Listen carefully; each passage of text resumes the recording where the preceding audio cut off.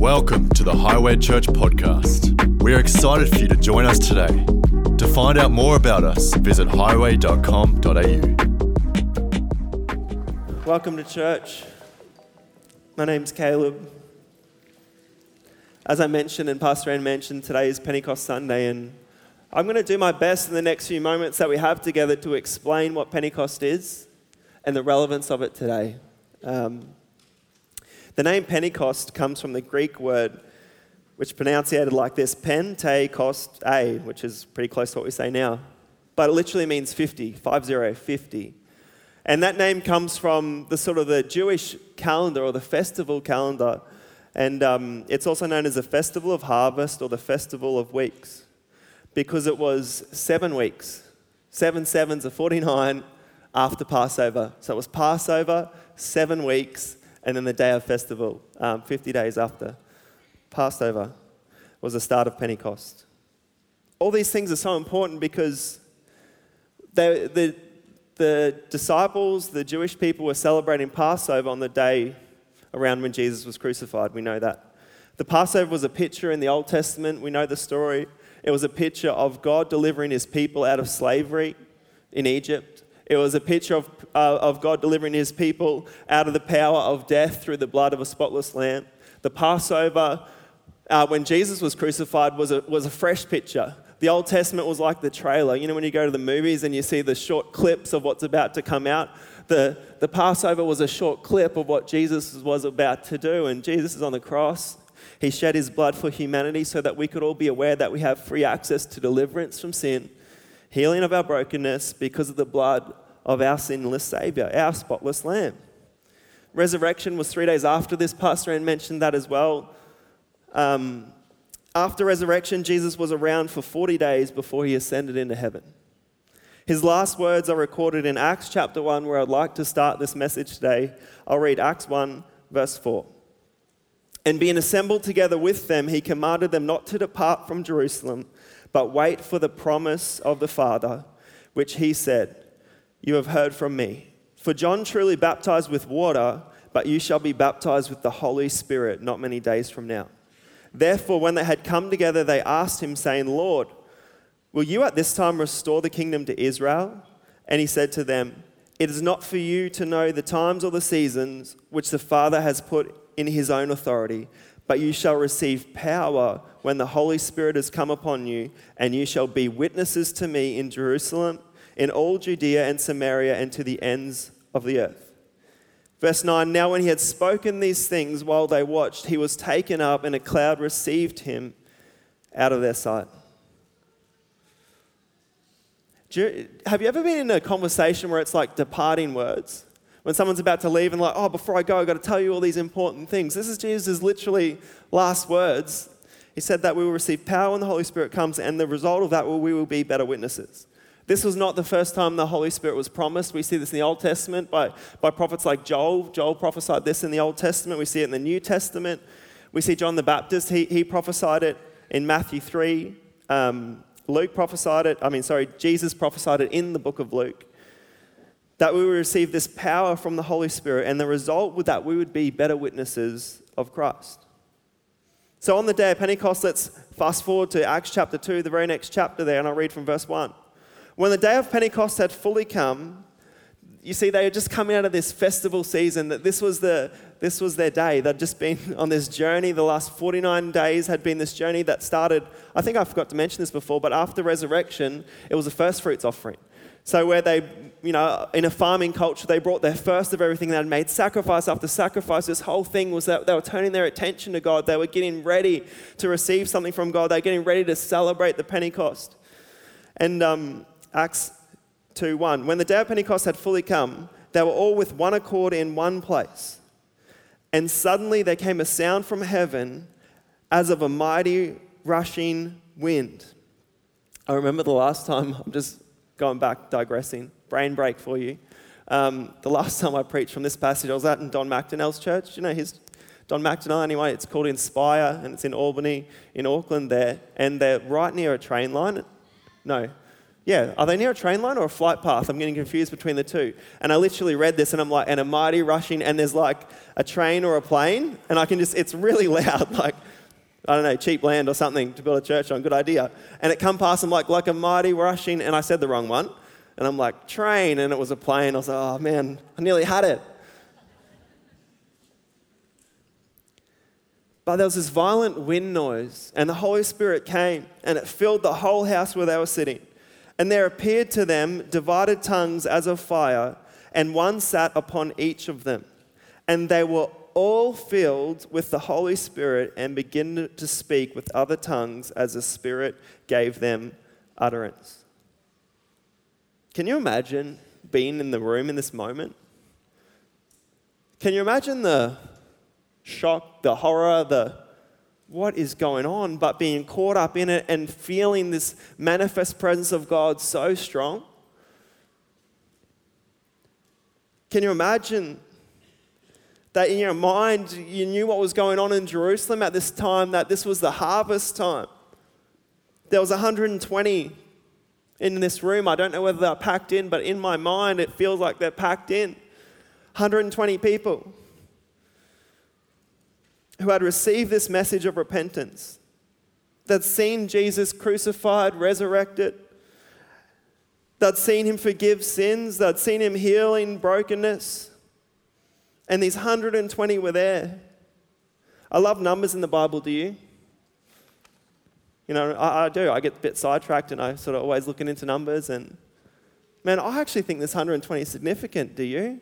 Like 12 is like this, you know, and we do multiples of numbers when we look at bigger numbers in the Bible. And like 12 is like the 12 tribes of Israel, the 12 disciples. It's like God's chosen people. 10 is a number of perfection or the law because of our 10 commandments. So it's like this, God's chosen people who are obedient in this season, you know what I mean? Perfection, law, obedience, and responsibility. So God's chosen people who have a responsibility under a new covenant. They're joined with one accord. They receive the Holy Spirit. So you know what they do? They fence off the area. They rope it off. They board the windows so that we can just sit here and enjoy the presence forever. That's not what happened at all. But maybe that's been what the church has done in different seasons, and maybe that's been what we've done in different seasons where it's like, oh, this is awesome. Holy Spirit's moving, God's here. Let's bottle it. Let's lock it in so we can experience this forever. But that wasn't the purpose of the Holy Spirit. Our enjoyment and our feelings we receive from the Holy Spirit are awesome. I love it. But it's a byproduct. It's not the goal. The goal of the Holy Spirit is to equip us to be ministers of Jesus' grace, of his new life, of forgiveness of sin, so that others could experience what we've experienced. The crowd's response to this in verse 5 of Acts chapter 2, it says, and there were dwelling in Jerusalem Jews, devout men from every nation under heaven. And when this sound occurred, the multitude came together and were confused, because everyone heard them speak in his own language. So Holy Spirit comes in like this mighty rushing wind or mushy wind. You can put them together if you like. Tongues of fire appear on everyone, and these guys start speaking. All these people gathered together in this upper room, men and women, they start speaking in unknown tongues, and all these people that were gathered at Jerusalem for this festival season start hearing these people speak in their own native languages. And what is going on?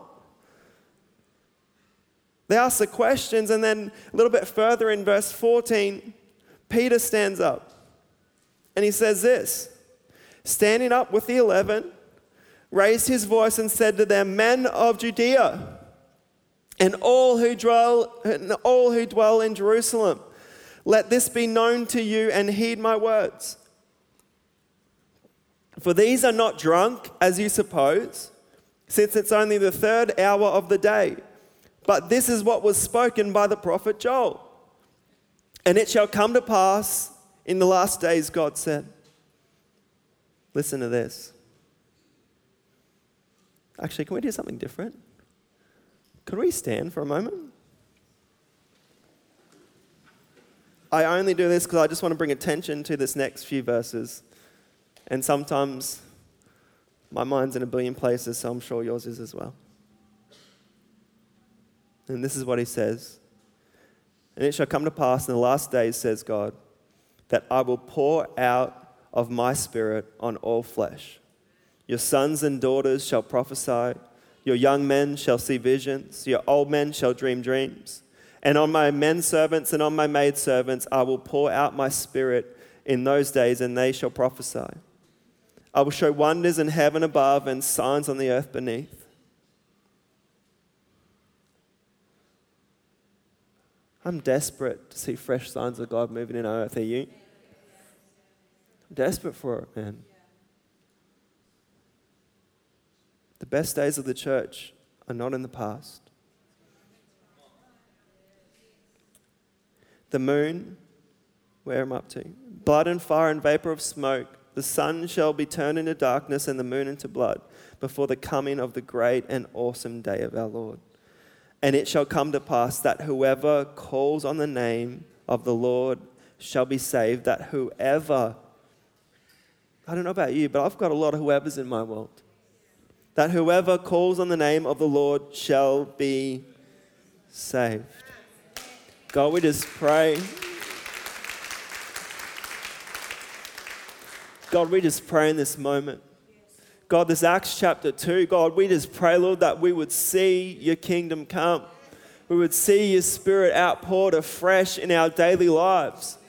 God, we want to be ministers of you, we pray. In Jesus' name, let us see this come to pass, we pray. Let us see evidence of you at work within our lives personally, within our meetings corporately, and God, within healings and signs in our world, we pray afresh in Jesus' name. You may be seated as I continue to read.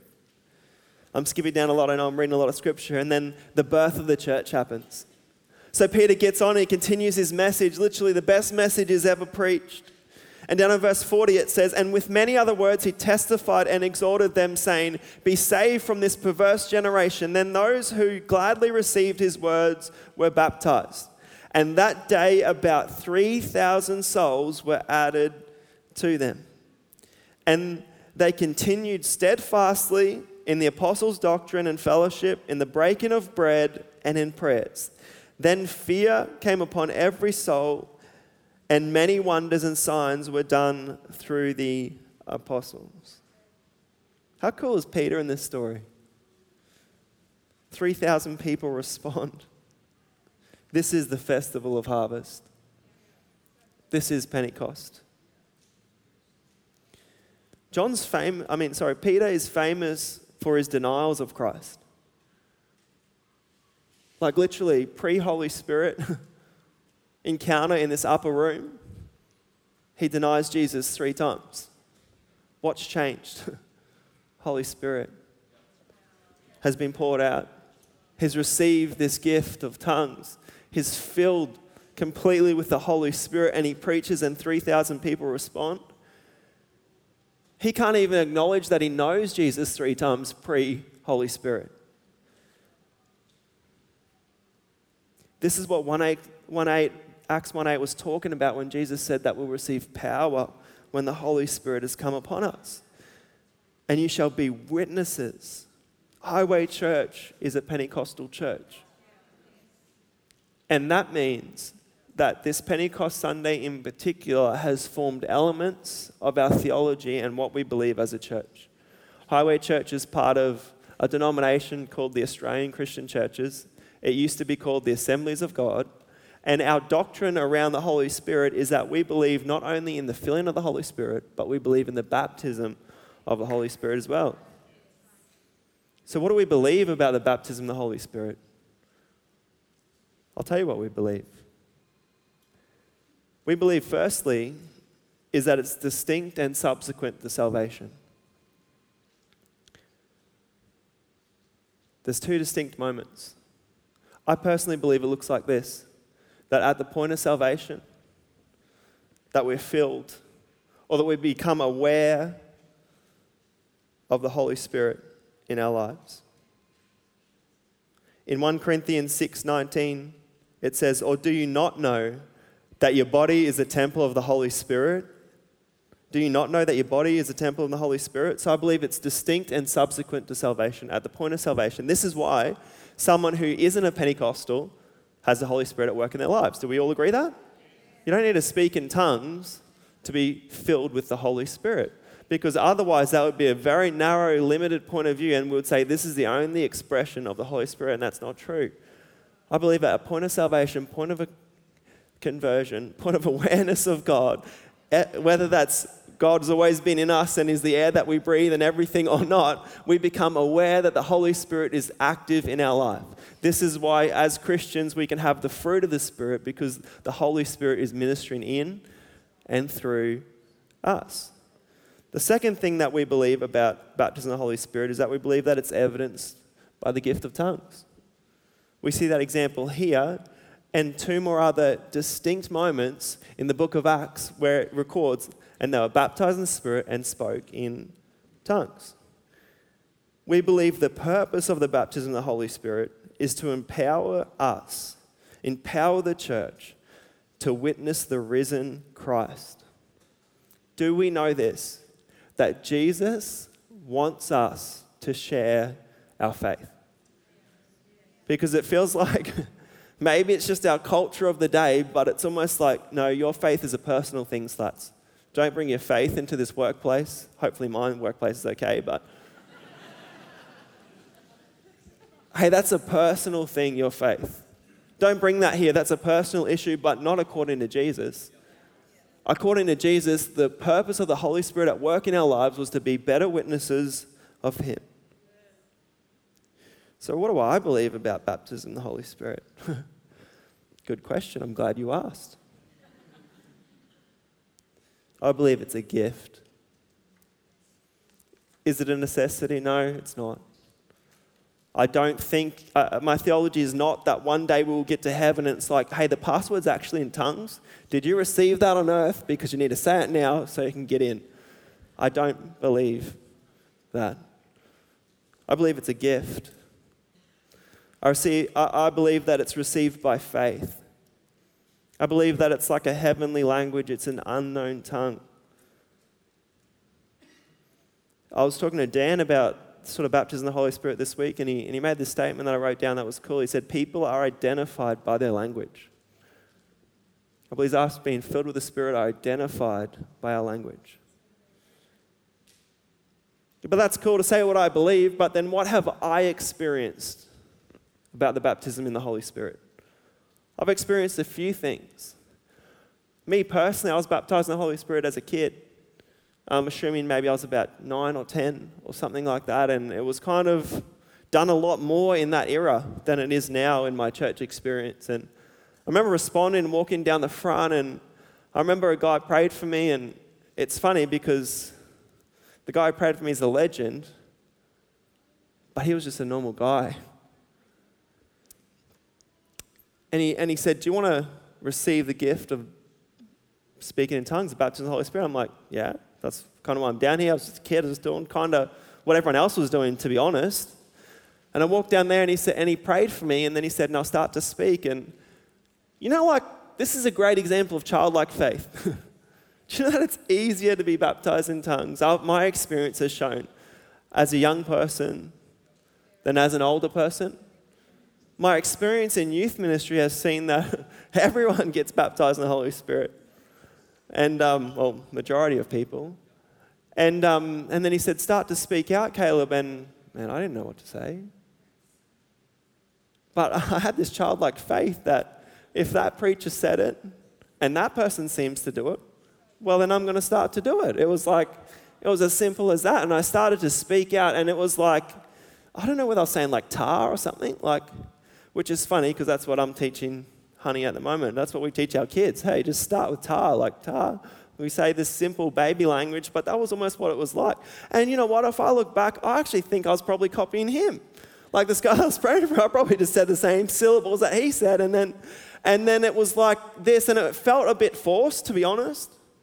It felt a bit like ta, ta, and then all of a sudden it just started to click, and it just like, I could hear sounds coming out of my mouth that I hadn't actually thought about before. Does that make any sense? It was just like, it just started to flow. And in that moment, it's like, it edified my spirit. Like, the best way I can say it is that it built something on the inside of me, and I felt the presence of God. And it was like, I couldn't even focus on what I was saying, but I could just feel this Spirit at work on the inside of me. So that's how I received this baptism in the Holy Spirit story. I've experienced it, like I said, edifying my spirit.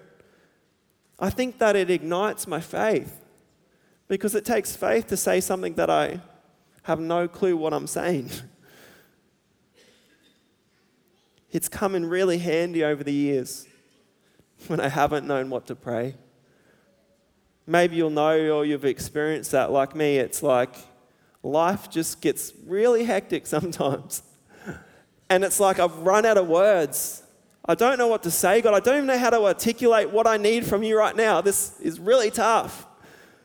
Man, tongues has been such a blessing and a strength in my life personally in those moments. When words cannot convey the situation that we're in. My experience has been that my prayer language, or this sort of gift of tongues, that it's changed over time. Like sometimes it sounded familiar for different seasons, but then it's like it kind of shifted at different stages in my life. Not intentionally, I didn't try it. Sometimes I've noticed that when I pray in tongues a long time, that it will shift halfway through.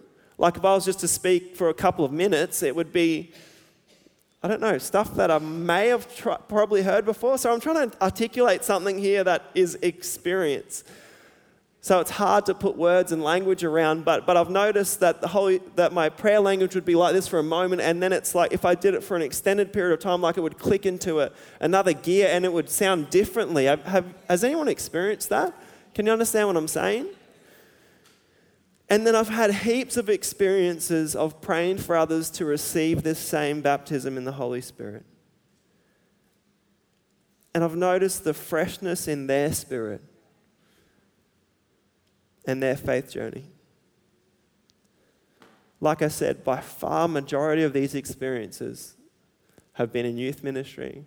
They've been at youth camps where there was this like tenacity for God, a bit of hype, a lot of passion, and this childlike faith. So that's what our church believes. That's what I believe, and that's what I've experienced about this gift of tongues and this Holy Spirit. So now, I guess the ball's in your court. Is this a necessity to be in? No. No, but I believe this is a cool opportunity that we get to be a part of. So this may get a bit different right now, but I'm going to ask the band to come. I'm going to pray for our online congregation. And then I'm going to give an invitation if anyone this morning, I've asked the prayer team and all of our staff to be ready to pray if you want to receive the baptism of the Holy Spirit this morning. Hey God, right now, God, I pray, Lord, that something that I spoke about would start an internal conversation of what you want and whether you want to be at work in our lives in this way. God, I pray over everyone watching online right now. God, I pray, Lord, that if they want to receive this baptism of the Holy Spirit, God, I pray that you would minister to them right now. And all it has to be is a simple prayer just saying, hey, let me receive this baptism of the Holy Spirit right now. And then we would put our faith into action, open our mouths, and start to pray in an unknown language. So God, I pray of everyone online and everyone at home right now. God, I pray, Lord, that they will receive your baptism in the Holy Spirit right now. In Jesus' name. Amen. Also, guys, just this one more thing for the online church. If you're online, we've got people praying for you now. If you just drop a comment below, they would love to pray with you to answer any of your Holy Spirit questions right now. Thank you. But in the room, maybe you're here and maybe you've tried to do this before. Try again. Try again. Because faith isn't for a moment or a season or an altar call, but faith is a journey for our lives. And we are people of faith. So can we stand to our feet right now? The band's going to play just quietly for a moment. I'm going to ask firstly, in this place, if you are baptized in the Holy Spirit, would we pray in tongues on this day of Pentecost? Would we start to speak in an unknown language and build faith in the room for others that may want this gift today?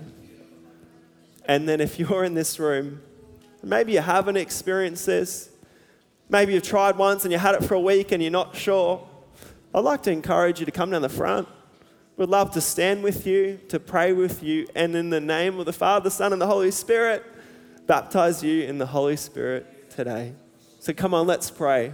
Louder, louder, louder. And if that's you, come down the front and we would love to pray together. Thank you.